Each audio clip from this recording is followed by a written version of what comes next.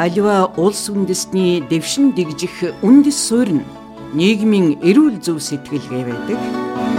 Нийгмийн эрүүл зөв сэтгэлгээтэй ямар ч ард түмэн тулгарсан бэрхшээлийг амжилттай давдаг төдийгүй ирээдүй рүү чиглэх хамгийн зөв замаа сонгож чаддаг.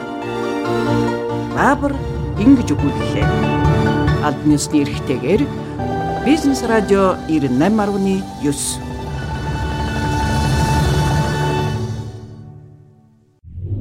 Баабар ингэж өгүүлэв нэвтрүүлгийг танд хүргэхэд GP Батраа хамтарлаа.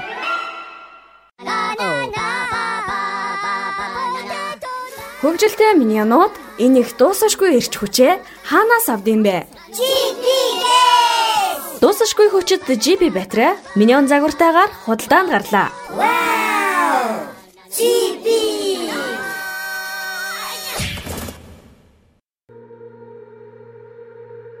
Нийтлэлж Баабар Үндсэн хуулийн эрх мэдлийн хуваарилалт нийтлэл. Үндсэн хуулийн зангилаа асуудал бол эрх мэдлийн хуваарилалт юм. Тухайн асуудлаар шийдвэрийг хэн хизээ хэрхэн гаргах ба тэр нь хэрхэн хэнээр ямар үндслэлээр цуцлагдахыг маш нарийн зааж өгөх ёстой. Ийм тодорхой заалтхүйгээс болж сул дорой төр бий болдог.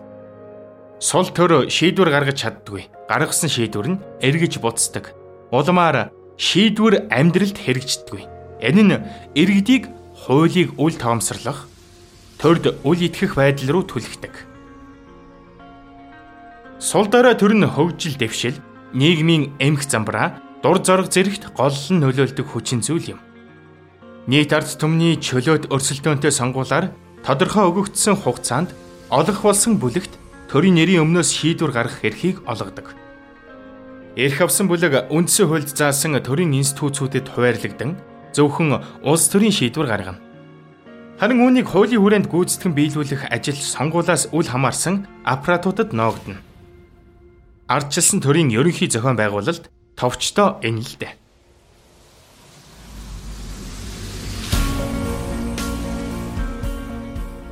Хамгийн эртний ардчилсан уламжлалтай Британий төрийг өдгөө хүчирхэг төр гэж үздэг. Тэд тусгайлсан бичигдмэл үндсэн хууль үүж, төрийн хууль, ерөнхий хууль, жишг хууль гэсэн бүлэг тулгуур хуулийг нийлүүлж, үндсэн хуулийн хэмжээний суурь хууль гэж үздэг. Төрөөс гарах шийдвэрийг нарийн заагалж өгсөн учраас зөвхөн харгалзах институт өөрт ногдсон шийдвэрээ гаргах ба түүнд нь хөндлөнгөөс оролцох боломж маш хязгаарлагдмал. Яг үүндээ Британий ард түмэнд төрийн шийдвэрийг эсэргүүцэх хэдхэн гарц бий. Дараагийн сонгуульд эрх баригчдаас татгалзах, жагсаал цуглаан хийх, чөлөөт мэдээллийн хэрэгслээр эсэргүүцлээ илэрхийлэхээр хязгаарлагдана. Британий төр маш төвлөрсөн байдаг учраас орон нутгийн захиргаанаас гаргах шийдвэр тоо хязгаартай, эрэмб зэрэглэлтэй. Үүнийг хуульд тодорхой зааж өгсөн. Тухайн институт хариуцсан тухайн асуудлаараа эцсийн шийд гаргана. Хуульд нийцэхгүй бол үүнийг зөвхөн дээд шатны институт эсвэл бие даасан шүүхээс цуцлана. Хариуцсан институт шийдвэр гаргах эрх бүхий асуудлаар бусад институцээс санал авдаггүй, зөвлөлддөггүй.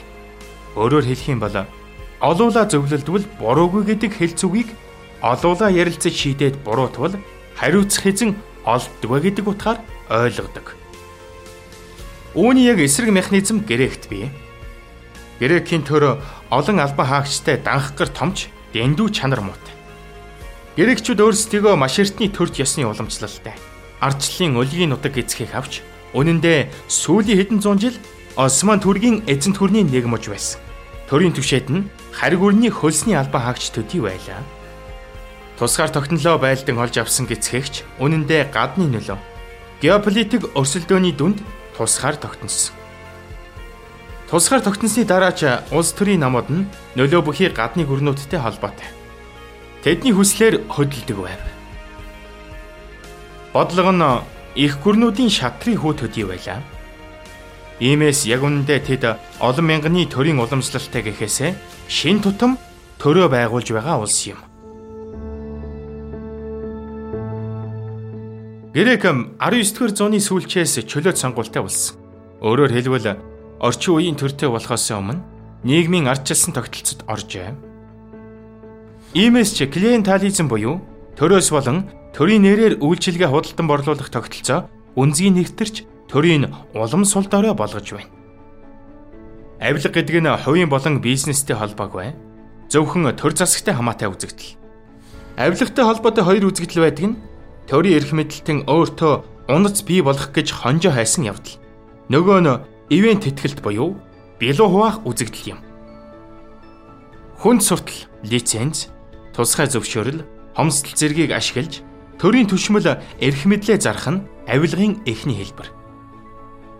Авилгатай холбоотой хоёр дахь үзэгдэл нь нийгмийн зэндаа, эрх мэдлийн хувьд ялгаатай хоёр хүн эсвэл бүлэглэлийн хооронд үүсэж байгаа бие биенээ ивент тэтгэх, харилцан дэмжих, үр дүнд нь бий болсон билууга хуваах ивент тэтгэлгийн тогтолцоо юм. Өөрт нь үнэнч байж, улс төрийн тавцанд дэмжсэний шанд хариу хишиг хүртэх явдал болоо. Дэмжсэний шанд албан тушаал, ашигтай ажил, зөвшөөрөл өгөхөөс эхлээд хамаатан саданг нь гэмт хэргийн хариуцлагаас мултлах, тусгаалсан хууль гаргах гээд өргөн хүрээг хамаарна. Билүү хуваадаг тогтолцоонд улс төрчид зөвхөн өөрсдийн дэмжигчдэд хишиг хүртээ. Улс төрийн албанд оруулах, мөнгөн төлбөр өгөх, улс төрийн дэмжлэг үзүүлэх, дэмжлэг тойрогтоо сургууль эмнэлэг барьж өгөх гээд 9 шидийн хэлбэртэй. Хамгийн гол нь ивент тэтгэлэх тогтолцоо төрийг сулдан доройтуулдаг төдийгүй ялзруулдаг. Энэ тухай нэрд социологч Фукуямагийн улс төрийн тогтолцооны ялзрал номд маш тодорхой олон жишээтэйгээр өгүүлсэн байгаа. БААБАР ингэж өгүүлэв нэвтрүүлгийг танд хүргэхэд GP Батрэ хамтарлаа.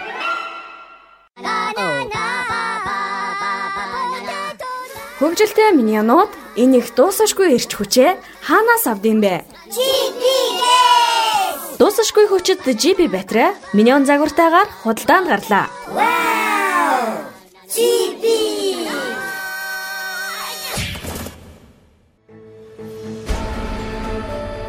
Хүчирхэг төртэй байх нь ардчилсан төртэй байхаас ч илүү чухал аж ахуй. Британикч, Грекийч аль альнаас нь ардчилсан бус төртэй гэх аргагүй. Гэтэл Грек нь орчин үеийн төр байгуулж эхэлснээрээ л улс төрийн намууд клиентализмыг хөхөөлөн дэмжигч болжээ. Өөрөөр хэлбэл улс төрийн тогтолцоо нь дэмжигчд болон нийт ард түмнээ өөртөө авилгаар татдаг гэсэн үг. Бүртгэлийн систем нь олигтой биш учраас газар хуваарилтаас ахуулаад өмчийн ямар ч асуудалд бүрмөсөн нэг талд нь гарсан тууштай шийдвэр гаргаж чаддаггүй. Эмнэлэг, сургууль зэрэг төрийн үйлчилгээ нь чанаргүйгээс гадна уртын урт оочиртай. Шүүхэн шийдээгүй хавцад хэрэгтэй дарагдсан. Аливаа асуудалд шийдвэр гаргах гэхээр оролцохгүй иргэн олон нийтийн байгууллага, төрийн институт үгүй учраас эцэст нь ямар ч шийдвэр гаргаж чаддаггүй. Гаргасан ч түүнээсээ дороо ухардаг, цуцалдаг. Төрийн аль нэг институт өөрийн хариуцах асуудлаар шийдвэр гаргахын тулд энэ хэрэгт хаа хамаагүй баахан институт, улс төрийн нам, олон нийтийн байгууллага, орон нутгаас санал асууна.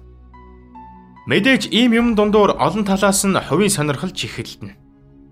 Ингээд шийдсэн ч юм байхгүй, шийдлээч шал эсрэг шийдвэр гарна. Үүнийг ардчил гэж нэрлэнэ. Үнэн дээр хариуцлагаас зүгтж байгаа хэрэг. Эсвэл зориудаар авилгын сүлжээ үүсгэж байгаа нь тэр. Эргэж утсан үе төмөн шийдвэртэй болохоор иргэд төрдөө итгэдэггүй. Иймээс төрөө хардаж сэрдэх, гүтгэх гуйвуулах нь нийтийг хамарсан үзэгдэл. Төр нь итгэл хүлээж чаддаггүй учраас иргэдээсээ татвар цуглуулж чаддаггүй. Юунд ч итгэхээ байсан ард түмэн хэдхэн жилийн өмнөөс улс орн санхүүгийн маш хүнд байдалд орчиход байхад Европын холбоо, Герман улс, олон улсын валютын сангийн тусламж дэмжлэгийг эсэргүүцэж, хөөрхий сул дорой Грекийг утсан хүүхэлдэй болголоо хэмээн эх оронч уур хилэнгээ дэрвэлзүүлэн хэнээрхэн. Үндсэн хууль бол төрийн байгууламжийг тодорхойлсон хамгийн дээд шатны суурь хууль юм. Үүгээр улс төр эрх зүй, эдийн засгийн суурь тогтолцоог тодорхойлдог. Үндсэн хууль бол нийгмийн гэрээ, зөрчиж үл болох тогтолцооны акт. Үндсэн хуулиар эрх зүй хэм хэмжээ, төрийн дээд байгууллагыг байгуулах болон функц үйл ажиллагаа нь ямар байх, төрийн институтсүүдийн хоорондын харилцаа, Зэрэглэл зэндаа, цаашлаад эрх мэдэл, үүрэг хариуцлагыг тодорхойлох, эрх мэдлийн хуваарилтыг зааж өгөх, мөн төрөөс бие хүмүүстэй харилцах үндсэн зарчим зэргийг тогтоон хуульчилдаг. Үндсэн хуулийг үл зөвшөөрсөн, үгүйсгэсэн, эсрэг үйлдэл хийсэн аливаа явдлыг хориглох ба ийм зүйлд олныг уриалсан, өдөөн хадагсан улс төрийн нам, олон нийтийн байгууллага, бүлэглэлийг хуулиар хоригддог нь энэхүү нийгмийн гэрээг хамгаалсан үндсэн механизм болдог. Нийгмийн гэлтгүй. Ерөөс алив гэрээнд гэрээг байгуулахаас ч илүү чухал заалт нь гэрээг зөрчих буюу цуцлах үед юу болохыг зааж өгөх нь маш чухал ач холбогдолтой. Хоёр хүн гэрлэхдээ ч гэрээ амлалт хийдэг. Насаараа амьдран, араар нь тавихгүй, үр хүүхдээ хамтарч өсгөнө гэх мэт. Гэтэл үүнээс чухал юм бол гэрээ зөрчивөл, улмаар салж сарнивал яах вэ гэдэг нь бүр чухал асуудал. Хүүхдээ хэнэн авах, эд хөрөнгөө яаж хуваах гэх мэтчлэн. Гэр бүлд ийм маргаантай асуудал үүсч байхад бүх нийтээр биелүүлэх ёстой хуульд бүрч нарийн тусгал хэрэгтэй нь ойлгомжтой байх. Хувь хүнээс эхлээд хамт олон, компани үлэг, төр, улс хоорондын байгууллага алхам тутамдаа ямар нэг шийдвэр гаргаж байдаг. Сүүлийн үед нэгдсэн үндэсний байгууллагаар дамжин дэлхийн нийтээр шийдвэр гаргадаг боллоо. Шийдвэрийн хариу зөв буруу байхтай биш. Шийдвэр гаргагч тухайн асуудалд хамаатай эсэх. Шийдвэр гаргах механизм зөв эсэх нь илүү чухал юм. Энэ хоёр асуудлыг төрийн хэмжээнд яаж тодорхойлсон, эрх мэдлийг хэрхэн хуваарлсан, шийдвэр гаргахдаа бүгдийг хүлээн зөвшөөрсөн тоглоомын дүрмтэй эсэх зэрэг нь улс орны хөгжил дэвшил, эмх замбраа, ойлгомжтой байдлын гол шийдэл болдог нь ардчилсан тогтолцоод Британи ба Грекийн хоорондоо маш ялгаатай үр дүнгээс илт харагдана. Өдгөө дэлхийн ихэнх орноор хүлээн зөвшөөрөгдсөн хурлын дэг хэмээх нэгдсэн жишг бий болжээ. Энд гэр бүлээс эхлээд хамт олон, бүлэглэл, улс төрийн нам, олон нийтийн байгууллага, төр, засгийн газар, шүүх парламентаас шийдвэр гаргахдаа ямар үндсэн зарчмыг баримтлавал маргаангүй болдгийг нарийн заасан байна. Энэ жишг 100 гаруй жилийн өмнө анхлан томьёологдсон механизм юм. Энэ жишгийг хуульчлан баримтласнаар алив шийдвэрийн маргааныг таслан шүүхэд туйлын хэлбэр болдог аж. Ямар шийдвэр маргаан дагуулдаг. Үүнийг шудраг бус гэсэн тодорхой дүрмгүй мэтгэлцээнээр шийдэх бололцоогүй.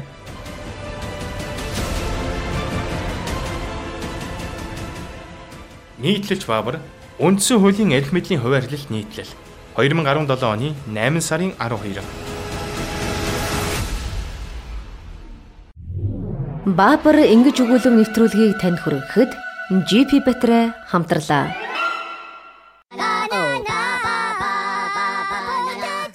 Хөгжилтэй миньонууд энэ их дуусашгүй эрч хүчээ хаанаас авдсан бэ? Дуусашгүй хүчит GP Батрэ миньон загвартаагаар худалдаанд гарлаа. Вау! GP!